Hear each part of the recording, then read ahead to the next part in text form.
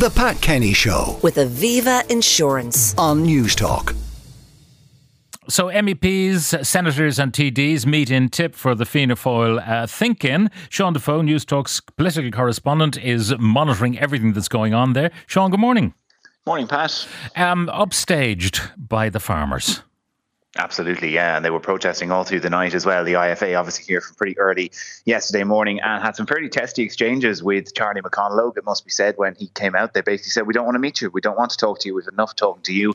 And only sort of got on board with meeting when the Taoiseach, Micheál Martin, came out yesterday. They ended up having an hour and a half long meeting. Now, I spoke to Tim Cullinan of the IFA after that. He said he wasn't necessarily very confident anything massive was going to change and that they were going to keep their protest up overnight. They did that. They set up a little fire outside in the car park here, and there were some of the members of the IFA sleeping in the bar into the late hours. They're still outside this morning protesting and intend to carry that on then again to the Fine Gael meeting later on in the week. Yeah, now this is all about nitrates and they're trying to stop the amount of nitrates going into groundwater and polluting the place and so on.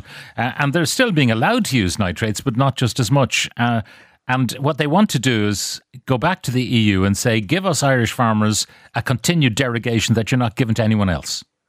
Pretty much. Like we have a derogation for the 250 derogation versus 170 in the rest of Europe. And basically what the IFA is saying, well, look, you need to go back. This is going to mean a reduction in herd sizes. Some of the farmers that I'm talking to are calling it a cull of the national herd by stealth, sort of by the back door is how they're viewing it. And that basically for those farmers, particularly smaller farmers who might be on the edge financially or who are just about turning a profit but not turning a huge profit, that over time this will impact them and basically force them out of business or make it unviable for their children, for example, to take over the farm, as well as delays to farm payments because of the change or structure of those, which makes it difficult for them. But as quite a few people in Fianna Fáil are saying, while they do have some sympathy, look, the derogation is much higher than what a lot of the rest of Europe is getting, and indeed in countries like France, where they have very militant farming organisations as well, they weren't able to keep their derogation, and they've gone back to that 170 level. So they might be better. They might be better keeping quiet. They might be down to 170 before they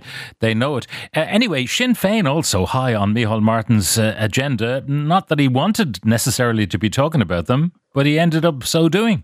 Yeah, he did. It was sort of a strange one yesterday where the Fianna Fáil meeting was all about Sinn Féin, and particularly in his opening doorstep. It was about 20 minutes long, but pretty much most of it was either about farmers or about Sinn Féin and the possibility of coalition. And this is obviously being raised because of the Boundary Commission that was there a couple of weeks ago, and everyone looking at the numbers of the next election now that this might be the final full Dáil term, at least, before we could have that election towards the end of next year. So it's the question on everyone's lips. A lot of people here at the Fianna Fáil Think are talking about it. I'll maybe bring you some of those opinions in a second, but first let's just hear what Micheál Martin said, because it was just put to him. It's like, look, you ruled out Sinn Féin at the last election, same way you ruled out Fine Gael at the last election, by the way, for a coalition, but look, that's a whole other matter. And so, it was put to him, would you do a deal with him? And what he basically said was, there are a whole bunch of reasons why, but didn't fully rule it out. Here's what he said.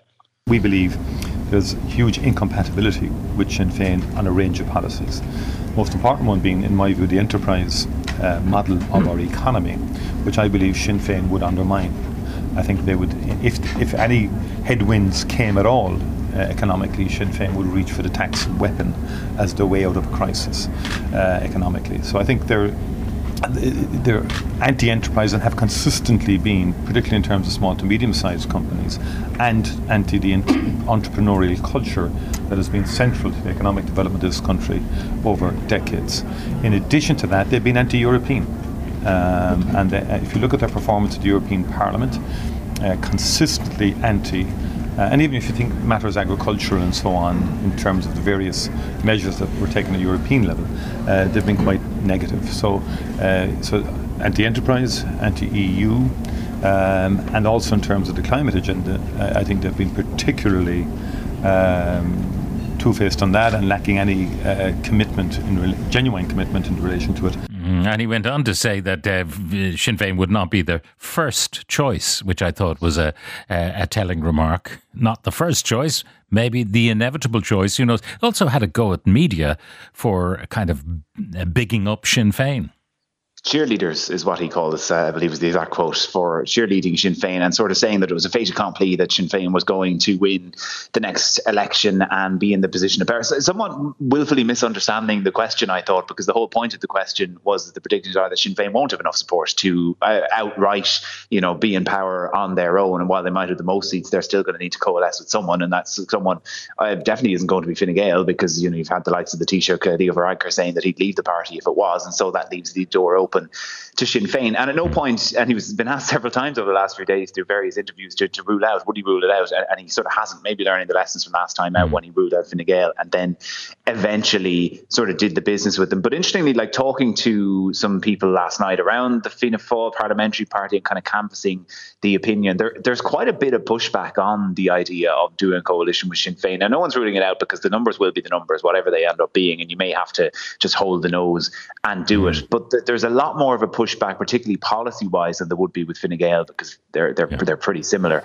But as the Taoiseach outlined there, and interestingly, I was kind of wondering what the mood would be like here. Obviously, Fianna Fáil haven't been doing fantastic in the polls. We're coming into a new Dáil term, and all the talk has been Sinn Féin, Sinn Féin, Sinn Féin. But they're all actually very, very chipper. And there's a lot of people in Fianna Fáil wondering, how are Sinn Féin going into an election cycle that, whatever could happen in the 3 weeks can happen, as they learned to their detriment. Fianna Fáil learned to their detriment last time. I wonder how will that pressure sit on of being the favourites, and maybe will it hamper them a bit more? So they're looking for optimism rather than dwelling in pessimism. Now, there was a song years ago recorded by the late Harry Belafonte. There's a hole in the bucket, dear Liza, dear Liza. And no matter how much water you put into the bucket, it's still emptied out.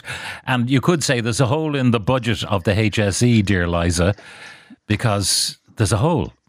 Yes, there is, and a very, very big hole. We learned the state of it yesterday evening from Stephen Donnelly, and the budget, of course, has been the other big talking point here at the moment. Michael McGrath has given a press conference. I just popped out of that briefly to take the chat with you. Some of the interesting bits he said, that the economy isn't invulnerable, that we're seeing turndowns across the world, not as much in Ireland, but we could be very open to a shock, that he is expecting reduced corporation tax receipts to start coming in, and sort of signalled he's been quite coy about what's going to be in the budget. We know USC is something that they're definitely looking at. I asked him about the energy credits. Would we be getting more of those? And he said there hasn't been any final decision, but certainly suggested that there will be something, but it will be less than what was there last year, and that they will be taking into account that a number of the energy companies in the last few weeks have cut their prices, which maybe makes it less of a pressing demand. He also said, we were asking, look, is that package going to be bigger or smaller than last year? And the indication is it will be smaller. Part of that is budget overruns in some other departments, and health is certainly the biggest of those. We spoke to Stephen Donnelly last night, and he revealed just how bad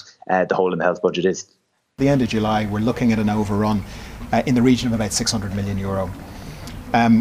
There are two things driving that overrun. The first is a set of measures and a set of areas where the HSE is spending money it should not be spending.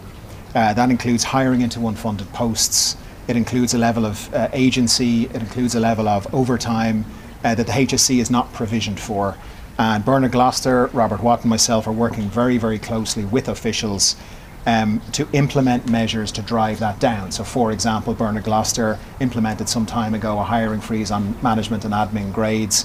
They have targets in place in terms of agency and overtime and so forth. That's the first driver. The second driver of the overrun, which is significantly more than the first one, is simple price and volume levels that were not provisioned for.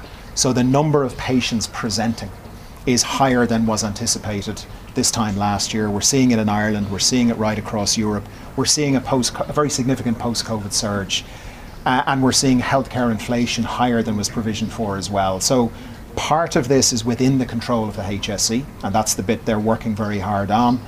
Part of it is not in control of the HSE. It's demographics, it's post-COVID, it's patient volumes, and it's prices of medicines and prices, wage increases and so forth. And that's Health Minister Stephen Donnelly talking to our political correspondent Sean Defoe, who's gone back into that press conference with Michael McGrath. The Pat Kenny Show with Aviva Insurance. Weekdays at 9 a.m. on Newstalk.